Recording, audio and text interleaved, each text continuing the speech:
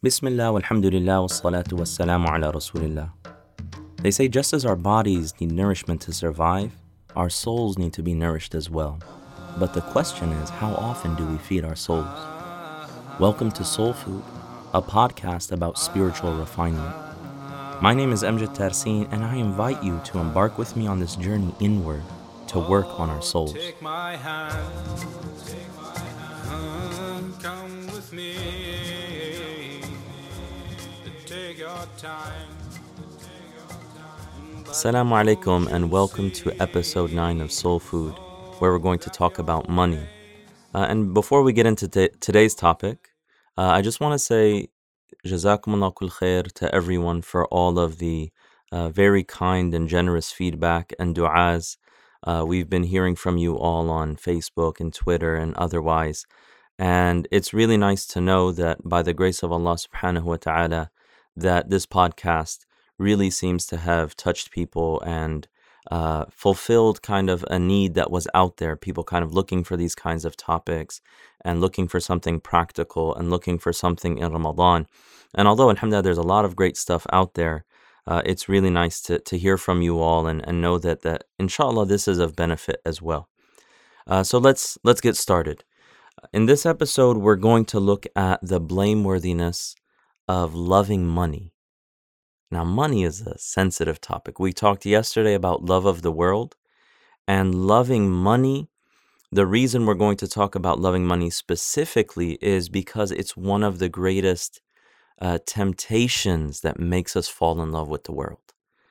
And we'll also look at extravagance in seeking wealth. And we'll look at the ways that we can use money for good.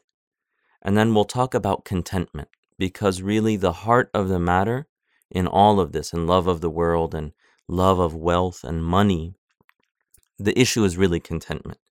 So let's look at the blameworthiness of loving money. Allah subhanahu wa ta'ala says, أعوذ بالله من الشيطان الرجيم يا أيها الذين آمنوا لا تلهكم أموالكم ولا أولادكم عن ذكر الله. O you who believe, do not let your wealth, do not let your money or your children distract you from remembering God. So in this verse, it's clear Allah subhanahu wa ta'ala is telling us that this can be and often is for a lot of people a distraction from the remembrance and worship of God. وَمَنْ يَفْعَلْ ذَلِكَ فَأُولَٰئِكَ هُمُ الْخَاسِرُونَ. And whoever does so will be the ones who lose. Whoever lets their wealth and their worldly amassing, also having children as kind of this form of honor and status and gaining things in the eyes of people, whoever lets that get in the way of their remembrance of Allah, then they'll be the ones who lose. This is the greatest of the world's attractions.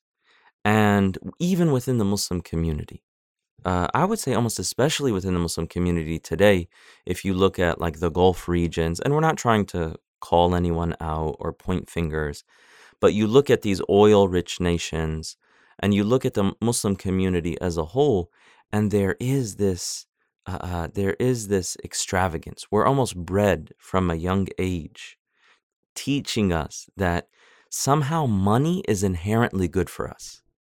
We're being taught like money is inherently good for us. But how often are we seriously taught? Like how often are we practically sat down and we're taught about the ethical and moral dimensions of dealing with money? How we see money as a means to an end and not as an end in and of itself. Let's be honest. Like I know in my experience, and I'm sure you've heard this, that having money is a goal. For what end? Doesn't really matter. Just having it. Just have money. Be wealthy. Be rich. But it's not a goal. That money is meant to be a means to something else. But, I haven't seen a whole lot of education about what that end is supposed to be. And if you look at many parts of the Muslim world, and even in capitalist societies like the one we're in now in the West and so forth, there is this obsession with malls and with designer brands and with all of these expressions of wealth. I recently saw an article. I can't remember the name of the author of the article, but basically saying that the new religion of the Middle East is consumerism, that we need to have Louis Vuitton bags and we need to have these, really extravagant things. But for what purpose? Like, what does that add to you as a human being? What does that wealth or that product that you're getting give value to your soul? Nothing in and of itself. So it's really interesting to see kind of this development that's kind of going on in the world.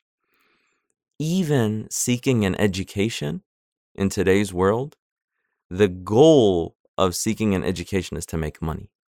Whereas education is meant to give human beings understandings and tools and reflection and the ability to perceive what is right and wrong and truth and introspection and so forth. But now education is really about producing people who can go into the workforce. You also see the love of money play out very tragically, I would say, in the way that the Muslim community deals with marriage. That people have to have these weddings that are like legendary Bollywood weddings. That people have really extravagant and excessive dowries, these mahar, that when someone comes to get married, people want to express their status by saying that you need to give a very high sum of money as mahar, as a dowry, in order to marry my daughter. These are all things that are not really part and parcel of Islam, but are symptoms of love of money. So how do we use money for good? How do we use money for good? When we look at the example of the Prophet Muhammad sallallahu alaihi wasallam, he's our example. If we really want to hold on to Islam and live it as a means of drawing closer to Allah, then we look at the Prophet Muhammad. What did he do? Every night, if he had any money in his house, sallallahu alaihi wasallam, he would go out and find someone in need and give it to them. He wouldn't go to sleep until he found someone who was in need to give them that money. That was the way that he dealt with wealth. He wasn't attached to it. He didn't seek his honor and his status through it. And he wanted to use it as a means for other people and their benefit and their well-being. So Imam al-Ghazali, rahimahullah, in his book, the Ihya Ulum ad-Din, the revival of the religious sciences, he says there's 3 general ways that you can use money for good. And everything else other than that is either excessive in what's permissible or even falling into something that would be forbidden and sinful. But these are the 3 ways that it can be used for good. He said the first way is using it for your own religious benefit. So using it for your own religious benefit. If you are planning on going on Hajj, that takes up money. You need to save up some money. You need to prepare for that, or to perform any other religious duty. If there's other duties that you have in your life that have a religious benefit, using money to fulfill that duty is rewarded by Allah subhanahu wa ta'ala. So that's one way to use it for good. The second way to use it for good is by giving it to others and using it in a way that's for charity, giving it in charity, using it for, to protect the honor of people, using it to take care of orphans or to give to people in need, so that you can preserve their dignity and they're not in a situation where they have to beg and they're in a situation where they feel humiliated because they don't have money. So using it in a way of protecting people's honor and taking care of them and being generous in doing so. Imam al-Ghazali said that's another way that you can use it for good. He said the third way you can use it for good is donating for the common folk, for their religious benefit. For the generality of people, using it for their religious benefit, such as building mosques, schools for memorization of Quran, building hospitals because if people get sick, they need treatment, and so on and so forth. Using it for something that benefits society, particularly when it comes to their religious benefit. And these things fall under what we would call sadaqah jariyah, an ongoing charity. And these are the kinds of ways that you can spend money so that after you pass away, it remains in your benefit. It remains in your scale of good deeds. And everything that's kind of outside of these three ways that Imam al-Ghazali mentions is either excessiveness or potentially falling into the haram. Potentially falling into the haram. And we don't have to get into the haram. There's a lot that comes to the mind that's very obvious, such as greed or using people or using wealth to get things that are displeasing to Allah, the excessive luxury while people in other parts of the world don't even have clean water to drink, and so forth, right? But using it for those three things is good. Outside of that is excessive. Now, the really important thing to understand in all of this is that money is a means to an end. It is not an end in and of itself. And that the believer is someone who has a heart that is full of contentment with what Allah subhanahu wa ta'ala has already given them. There's a beautiful hadith in which the Prophet, peace and blessings be upon him, he says, أن الله عز وجل يقول, that God, the glorious and majestic, says, إِنَّا أَنزَلْنَا الْمَالَ لِإِقَامِ الصَّلَاةِ وَإِيتَاءِ الزَّكَاةِ, that we brought down and gave provision and wealth so that it could be used as a means to establish prayer and to give zakat, the purifying charity. وَلَوْ كَانَ لِإِبْنِ آدَمْ وَادٍ مِّن ذَهَبٍ لَأَحَبْ أَن يَكُونَ لَهُ ثَانٍ, that if the son of Adam, the human being, had one valley full of gold, he would wish and love that he has two valleys full of gold. And if he had two valleys full of gold, he would love to have a third valley full of gold. وَلَا يَمْلَأْ جَوْفَ ابْنِ آدَمْ إِلَّا التُّرَابِ, that nothing will actually, the literal definition, or the literal translation rather, is that nothing will fill the mouth of the human being other than the dust of the grave. But what this actually means is that the human being, if they do not force themselves to be content and to reflect upon the blessings that they already have, that they'll never be satisfied until they're dead in their grave and they're covered with dust. وَيَتُوبُ اللَّهُ عَلَى مَنْ تَابَ, and Allah will forgive those who turn back to Him. This is a hadith narrated by Imam Ahmad and al-Bayhaqi.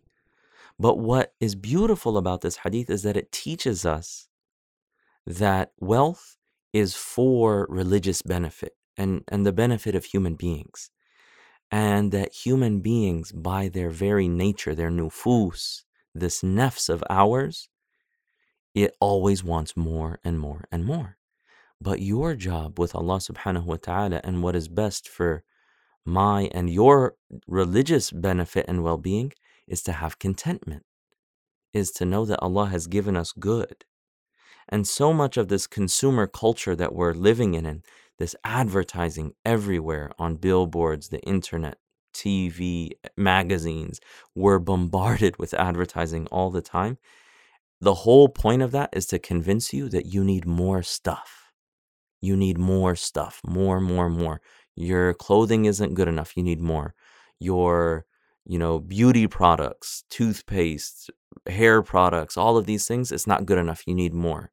Your shoes are not good enough, you need more. Your furniture is not good enough, you need more. And it's always this kind of constant agitation of never being content. But if we want to be really honest with ourselves, there is very little that we actually need to survive in this world. I'm not saying, and this is not what the Prophet and Allah subhanahu wa ta'ala is calling us to, it's not saying live in abject poverty. No, live a dignified existence, but recognize that you actually don't need a whole lot of stuff to be able to achieve that. And we also, part of contentment, having this heart that is pleased with what Allah subhanahu wa ta'ala has given us. And as the Prophet, peace and blessings be upon him, he said that, contentment is a treasure that is everlasting. Contentment is a treasure that is everlasting. Being happy, being at peace is the greatest thing that you could give yourself. Being happy with what Allah has given you. And we need to know that everything, our provision, everything that we're ever going to have is guaranteed by God. And it's not going to increase or decrease beyond what He's given us. And there are people in the world who have everything. When I was living in Saudi Arabia, I knew people who were princes. They had everything, but they weren't happy. And then you see people in the world who have very little, but they have these glowing smiles and hearts that are full of content. So here's the call to action. The call to action is the way that you fight love of money is to be generous in giving. The Prophet, peace and blessings be upon him, he said, the generous person is close to God and close to people's hearts and is close to paradise and is far from the fire. The miserly person is distant from God, distant from people's hearts, distant from paradise, yet close to the fire. An ignorant person who is generous is more beloved to God than a knowledgeable person who is a miser. An ignorant person who is generous, despite the fact that Allah loves knowledge and encourages us to be people of knowledge, but an ignorant person who is generous is more beloved to God than a knowledgeable person who is miserly. So the call to action is tonight, when you go to the mosque, when you go to pray Taraweeh, give some money away. Give something to the masjid. Give something to the center that you're going to. Give some money away. Let go of it and give it in a way that would be pleasing to Allah subhanahu wa ta'ala, so that it's not taking hold of your heart. That's the action item for tonight. Inshallah, may Allah subhanahu wa ta'ala fill our hearts with contentment and tranquility and happiness in what He has given us, and fill our hearts with faith and certainty and love of Allah and His Messenger sallallahu alaihi wasallam. Jazakumullah kul khair once again for listening, and inshallah we'll see you tomorrow. Please remember us in your du'as. Assalamu alaikum wa rahmatullahi wa barakatuh.